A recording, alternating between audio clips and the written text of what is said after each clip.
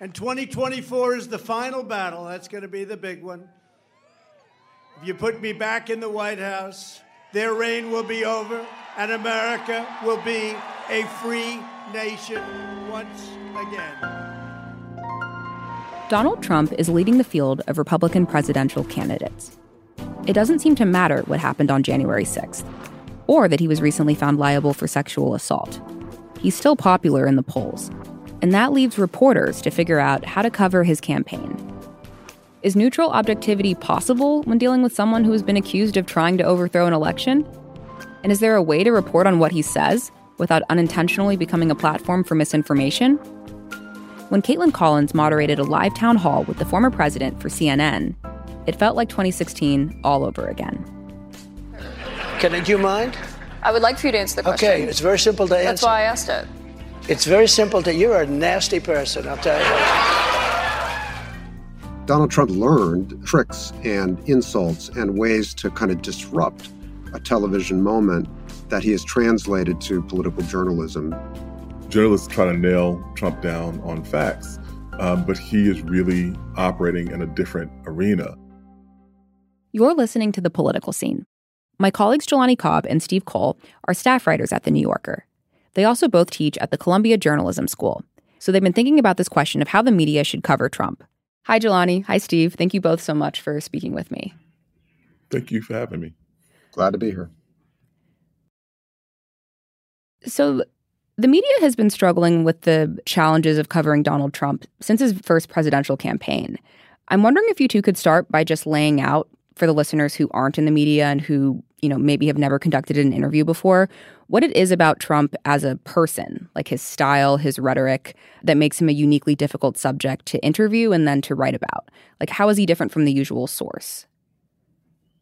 Okay, I'll take a pass at it. Thank you, Steve.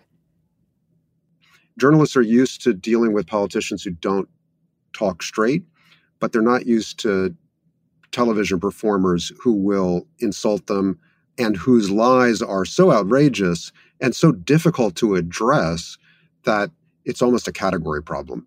Like if you deal with a politician who says something about the way Medicare works that's wrong, well, you can interrupt him and say, no, that's actually not what the law says, Senator.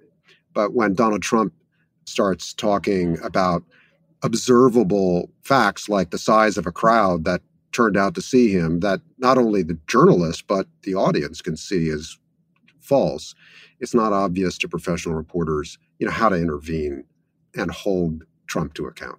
Mm-hmm.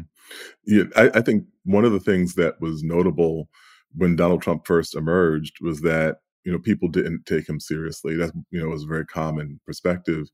And then when people did engage with him, the journalists generally had a better command of the facts, which you would think, in theory, gives you an advantage, except that it was kind of asymmetrical conflict, because on the one side, you were talking about facts, and on the other side, you were talking about rhetoric that was mostly directed at people's emotional sentiments. The other thing that I think people know about him now, but probably have underestimated the import of it, is that he has excellent comedic timing, which is generally not a skill set you expect journalists to have. And so if he is hitting someone with a one-liner or an insult that his audience in particular has been conditioned to accept or think of as funny, he's going to win time and time again on that score. Yeah, no, I feel like his sense of humor and comedic timing, it's something that we definitely saw that on display during the recent CNN town hall.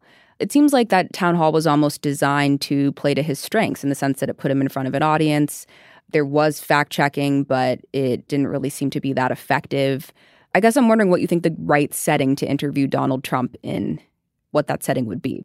I mean, I think that it's an interesting question. I haven't thought a lot about it, but what leaps to mind is that a one-on-one interview with two people sitting across from one another in chairs without an audience would be the best way to interview him. And when I was thinking about relative successes where individual interviews have elicited comments from Trump that made news, not of the sort Trump wanted to make. They have almost all come from that format, and also not live. So with the ability of journalists to select the portion of the interview that they believe is newsworthy, and the burden is on them to be fair, but still, the live setting plays to the performer, plays to the populist. He's speaking over the journalist's head to an audience in a live setting in a way that a traditional sit-down one-on-one doesn't allow him to do. Mm-hmm. It's almost like the old television talk show format where you might have someone on a stage with no one there, dark background, and it's simply two people having an exchange. With someone like Trump, to use the tennis analogy, he's a grass player who you have to put on clay. To simply be in a format that favors him is going to make it very difficult for any kind of news function to take place. But that's hard, right? Because you would assume that, especially like a cable news network, that they would have an incentive to want to make the interview more of a spectacle and to have an audience. I mean, you could see the risk of a one-on-one interview while actually producing more relevant information being kind of boring in comparison to something like a town hall. Well, I think we go back to the infamous comment that Les Moonves made, at the outset of this, where he said that Trump was terrible for America, but great for CBS. Yeah. And so the question, I think, is which of those is the priority? If you are concerned about the journalistic element of it, then I think you do it in a format that highlights your ability to get this person on the record, to get this person to answer questions that they may not want to answer, and to minimize their ability to play to the crowd like a kind of schoolyard bully. If you're interested in particularly that spectacle of the schoolyard bully whipping up a frenzy, then you take the approach that CNN took in the town hall. The CNN town hall made me reflect on how we judge television networks like CNN on the basis of an almost nostalgic idea of what the duty of television is in politics that goes back to the 1960s and the 1970s, when there was this kind of unwritten constitution that the commercial networks would not gratuitously stage a spectacle because it attracted ratings, that they had a duty to function as moderators of a kind of political public square. In another country, a publicly owned media company might do this, the BBC or the state broadcasters in France, Germany, or Japan. But in the US, commercial networks did it in exchange for regulatory permission. Well, that era is long gone, but we still trot out CNN executive producers and interrogate them on whether or not they're carrying out the public interest. Maybe we should be more realistic. In this era of polarized politics, the money in cable news is from connecting with passionate, if narrow audiences, the way Fox does. CNN has struggled to identify a strategy that produces a sustained emotional relationship with an audience, even a narrow audience. So maybe we should be thinking about how to judge journalistic performance in an updated kind of context. Well, I think that's a really great point that Steve brings up, and it kind of segues into our recent experience at the journalism school, where our commencement speaker was Christiane Amanpour, who made some very pointed criticisms of the way that CNN conducted the town hall with Donald Trump. But I think the salient thing here is that she mentioned at the outset that she had been at CNN for 40 years, that this is her 40th year at the network. And she really bridges the era that Steve was talking about at the beginning into the era that we're talking about now, where cable news was just kind of presumed to operate under the same sorts of imperatives that network news had. And now an era where, in competing with everything from social media to other far more kind of tabloid inclined cable networks, they have to find a new way of operating. And I think that her comments really highlighted the distinction between someone who has been able to see that entire arc of development at CNN. It seems like CNN's defense of the town hall after it received a bunch of criticism for airing it, it seems like their defense has sort of been centered around this idea of fairness. They've talked about how they have a history of holding these kinds of live town halls with political candidates. And someone who worked there made the point that, basically we have to treat Trump like anyone else running for president. I mean, I guess my first question is, one, is that even possible? I mean, how can you be sort of objective and fair when you have someone who, has been accused of inciting an insurrection? And at the same time, I mean, it does seem funny that like CNN might have a live town hall with Joe Biden, but then do a one-on-one interview with Trump in a room that isn't aired live and, has constant fact checking and whatnot. Like, how do you, I guess, run news coverage in a way that's fair when you have two candidates who are so different? I think that this gets at the heart of the real question, which is the extent to which Donald Trump represents something atypical in American political life. There were lots of people who thought this at the beginning of his political career. Notably, The New Yorker did a whole digital issue called Trump and the Truth. And it pointed out that even as a candidate, his voluminous untruths outstripped what you were accustomed to seeing, the kind of default level of, mendacity or stretching truth that you might expect from a political candidate. Then that was just maybe a theoretical observation. But we now have a track record. This is a person who has been impeached twice, a person who told the Secretary of State of Georgia to find 11,000 votes for him in that election, and who is under investigation, for those actions, and a person who attempted to mount an insurrection to overturn a American presidential election. It seems as if the idea of treating him differently would be unfair. I would make the counter argument. Treating Joe Biden the same as treating Donald Trump or any other political candidate, whether it be Democratic or Republican, without that track record, would actually be unfair to them, people who have done none of those things. This idea that CNN defends itself by reference to fairness is a defense based on something that no longer exists. In a way, you can flip it and say CNN is liberated. They should just do what they think is right, whatever that is, and then defend themselves. And this idea of treating two political candidates equally is explicitly rooted in the bygone era of the fairness doctrine and equal time and all of these principles that used to govern how network television behaved. And, that's all disappeared. I mean, look at social media. Facebook decided, and Twitter, I suppose, independently, after the last election cycle and January 6th, to ban Trump because of principles that they articulated, that they believed were universal. I find those principles unconvincing, and I find their sequence of decision-making unpersuasive. But at least they explained what they were doing, and they were free to do it because they're not the public square. They're a privately owned, profit-making corporation that seeks an audience that looks a little bit like a public square. So I just think we can simplify the question. We don't have to judge the networks by the bygone standards of Edward Murrow. Let's look at the world we're actually in. You can take the view, the best way to combat bad speech is more speech. That's kind of my view. I'm very nervous about censoring anybody on the basis of some abstract principle. But at the same time, I couldn't possibly defend putting Donald Trump in front of a friendly audience and allowing him to essentially rehearse campaign statements in that way and calling it journalism.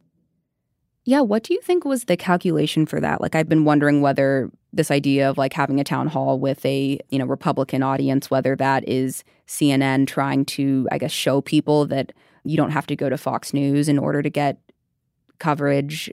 Like, what is going on? Because it doesn't seem like an obvious decision, aside from just the pure incentives of, we'll get people to watch and it'll go viral on social media and that's, more money. I think that there's been, in the past 6 years, a kind of circular loop that we've been in as it relates to this, which is that there's a default setting that people believe that the media, especially people on the right, believe that the media is liberal or left-leaning. And when the criticisms of Donald Trump began to escalate for points that people thought were really at odds with what we think of as normal political behavior in the United States, that sounded to very many people as the liberal bias of the media rearing its head. And as a consequence of that, there have been like these counter efforts to make sure that they don't appear in that way, that you give, a hearing to Trump in the way that you would give to anyone else. Now, what that has inspired among people on the left, accusations of normalization. And people saying, oh, well, this behavior is, so at odds, and, you're treating it the way that you would treat anyone else, as opposed to the way you would treat, this really volatile and dangerous development in American politics. In that kind of soul searching, just the plain market realities, intrude, because the idea of holding a town hall with Donald Trump in order to appeal to viewers who might have written off CNN, years ago, is fine as long as you recognize that you also put at risk the viewers you already have. There are people who are watching CNN precisely because they don't think they were likely to see the kind of spectacle that the town hall devolved into. It may just be, as opposed to augmenting your audience, you wind up swapping out a significant portion of the one you have for some other portion to be determined of people who weren't watching previously. Yeah. We live in an era of many journalisms, right? There's not one big church anymore, any more than there is in politics. So you have to decide, if you're running CNN, what does integrity mean to you? You're under no obligation to hold this town hall. You're under no obligation to ever put Donald Trump on the air. But Tyler, I mean, your speculation about what might have motivated them to put on the town hall, that all sounds right to me. I mean, surely they look over and see Fox News disrupted by the Dominion trial and Tucker Carlson's forced resignation, and they think, well, maybe there's an opportunity there. I can't imagine they haven't at least thought about that. They've got new management, David Zaslav, who's the ultimate boss at CNN. They're running a very big, complicated media business in the age of streaming. CNN is a big asset whose future is up in the air. And so I don't want to guess at their motivations. I just want to observe that it's really on them now to decide what kind of an outfit do they want to be. This cycle is going to test them over and over again. I heard Chris Licht, I guess is his name, the head of CNN, defend the use of the audience by saying, well, people need to understand what Trump voters really respond to and what they sound like. It's a reality check to hear them applaud a misogynistic insult from the stage, to realize this is your America. Oh, come on. I mean, I already know that's our America. I don't need it turned into a circus so many performance. reminders, yeah. So it's not good enough to defend the town hall on those grounds. If you want to do a town hall, you'd have to think through how to manage the audience's place. There are lots of different ways to do it. The way they did it is indefensible. Coming up, we'll hear from Jelani Cobb and Steve Coll about the questions they've been getting from their students.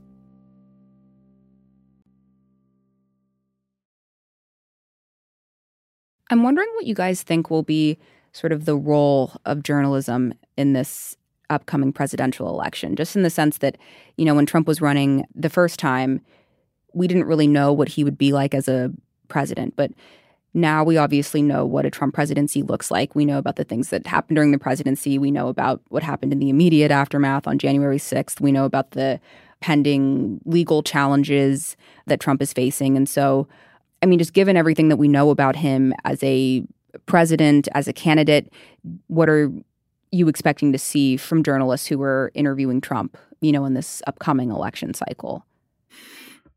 There are lots of different outlets with lots of different inclinations and orientations.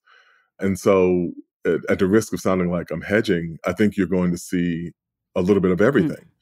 I do think one of the things that will be interesting to see is what the relationship with Fox News looks like.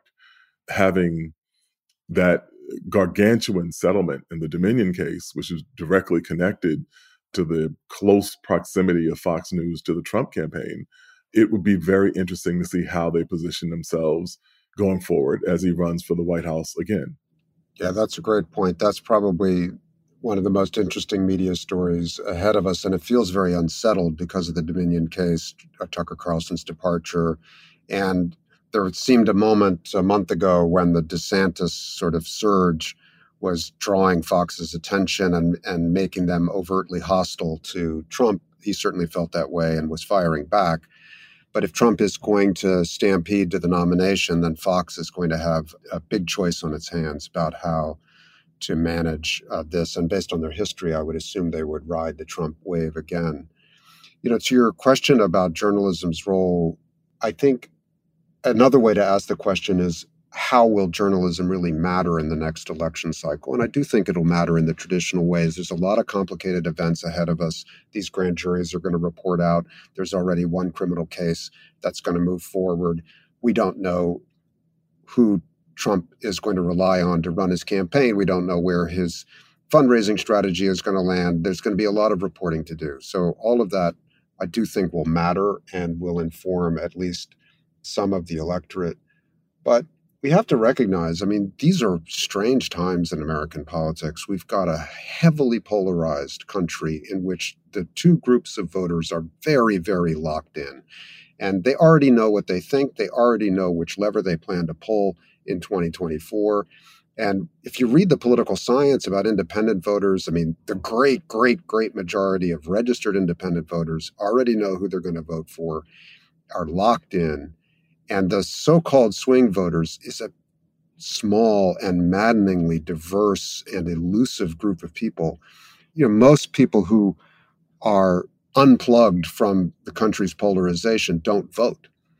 It's the peculiar person who makes the effort to vote, but really can't decide between Donald Trump and Joe Biden after all this. Like, that is a peculiar person.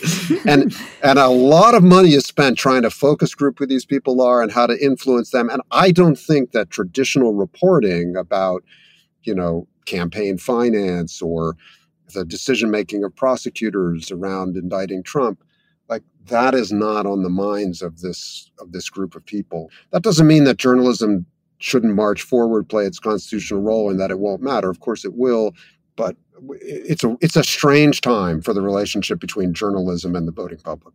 To the point that Steve made about those voters, I usually say that is what happens when a margin for error grows arms and legs and goes out and walks down the street. So. At this point, given everything we know about Trump, what are sort of like the main questions that you think journalists should be asking him if they get the chance to, you know, sit down one-on-one with him? Or what questions would you ask him? I guess it's so hard to know. I mean, that town hall the other day easily could have been all about January 6th. Or, I mean, a lot of it was about the E. Jean Carroll trial. There's so much history and baggage. And so, yeah, what topics do you think journalists should be focusing on and trying to get him to give real, you know, factual answers to, assuming that that is something that is possible under the right conditions? Well, I think they should be asking him, you know, what he would do as president about the war in Ukraine. What does he mean when he says that he's going to solve the war in 24 hours? What is his attitude about Russian aggression? Would he continue to supply weapons to Ukraine?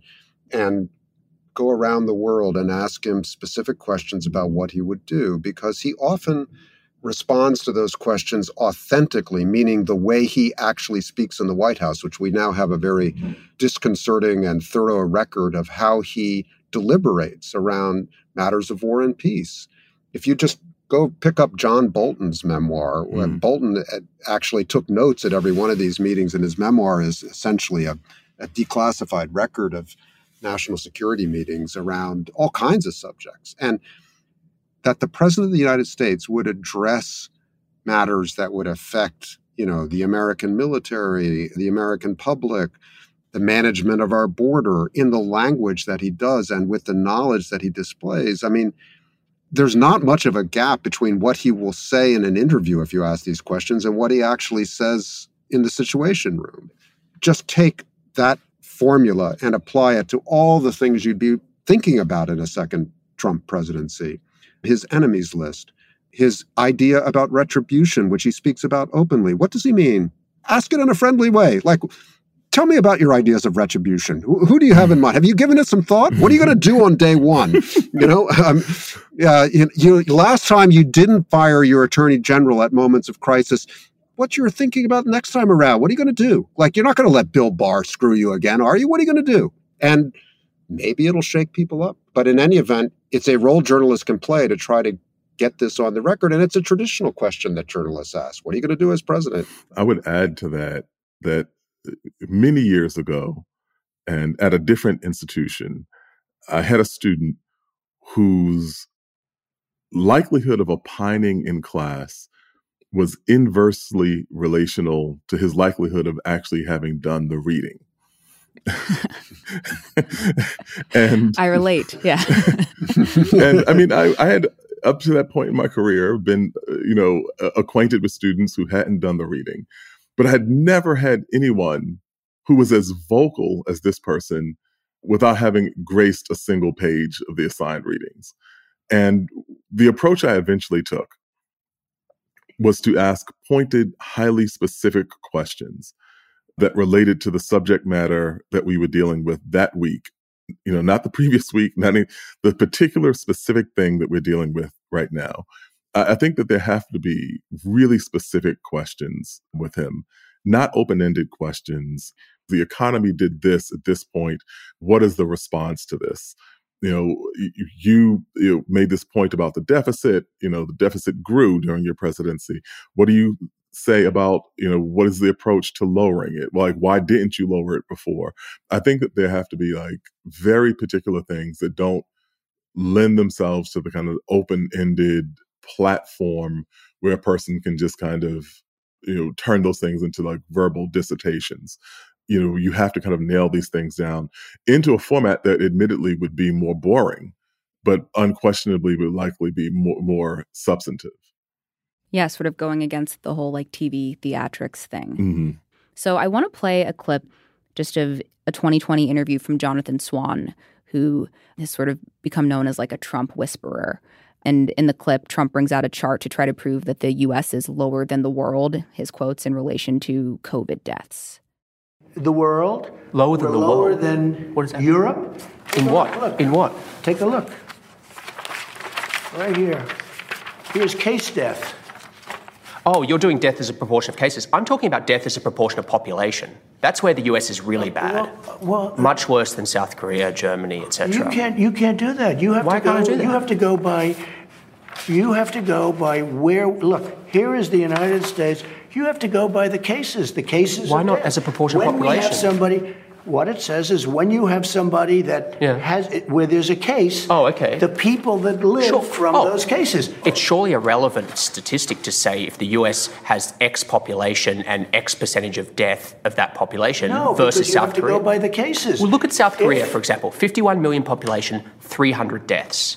It's like, it's crazy compared to that. I do. It's on you the. Don't know that. You think they're faking their statistics? South Korea, I won't get into that because they have a very good relationship with the country. But you don't know that, and they have spikes. Look, here's Germany low 9,000. Here's one right here. United States. You take the number of cases. Now look, we're last, meaning we're first. Last. I don't know what we're first in. As a what? Take a look again. It's cases. I think Jonathan Swan is brilliant, and one thing I know about his methodology is that he, and I'm sure a lot of great broadcast interviewers do this. This is not my thing, so I'm fascinated to learn like what you do to become good at this. He watches his interview subjects' previous live interviews very thoroughly and maps out their standard responses and figures out what questions they have mastered so that no matter how many ways you ask it, they've already got their canned answer, and that's what you're going to get. And I think the purpose of doing that up front is to avoid asking those questions, to figure out some other way to get to the subject. And so I think when I read his transcripts, I see that homework on the page because he's figured out a way to ask a new question. And there's something about the way Trump or other world leaders that he's interviewed respond to it that makes it harder for it to just be that file card they have in their head that they repeat over and over again. Do you guys have time for one last question? It's actually related to Columbia. Yes. I'm just wondering what kinds of questions you get from students about, sort of political coverage during this era, and sort of like it could be anything from like, how do you cover someone like Trump to like, what is the state of journalism, or how does one stay objective? Like, I'm curious about the most common things that you have young journalists asking you about, and then what your advice to them is. Steve, would you like to go first? Well, I mean, I teach covering politics in different ways, and I think the best students are interested in figuring out how to go beyond the election cycle and write about the stuff that the longer arc of politics is made of. Those are the most inspiring students to be around. A lot of other students who are great, but maybe not so ambitious, they just want to know how to do what we've been talking about. They understand what the spectrum of political journalism looks like, and they're basically asking, how can I be good at it?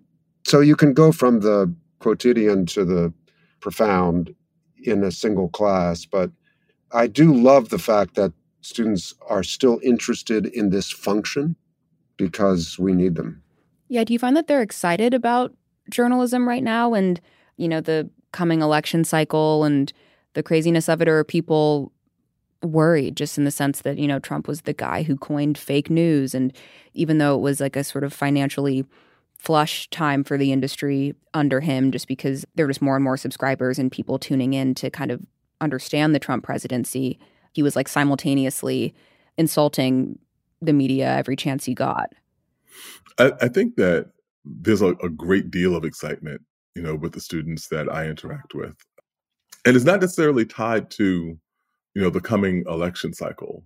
Even, students who are here from abroad, they know that next year there will be a presidential election, that will be a consequential election, et cetera. But I think that they are much more interested in the kind of big scope questions. They're interested in covering local news and local politics. And even in some of the kind of high level 10,000 foot questions about what does objectivity look like? What is the role of objectivity in contemporary reporting? The kind of tumult that we've seen in the last 6 years has not shaken the zeal and enthusiasm of the students that we interact with, for journalism and for covering politics in particular. Well, that's encouraging. Great. Well, thank you both so much. I really appreciate it. Jelani Cobb is the dean of the Columbia Journalism School and a staff writer at The New Yorker. Steve Coll is a staff writer at The New Yorker and former dean of the Columbia Journalism School. This has been The Political Scene. I'm Tyler Foggatt. The show is produced by Michelle Moses with help from Sydney Cobb. We had special production assistance today from Tom Coate. Our executive producer is Stephen Valentino. Our theme music is by Allison Leighton Brown. Thank you so much for listening.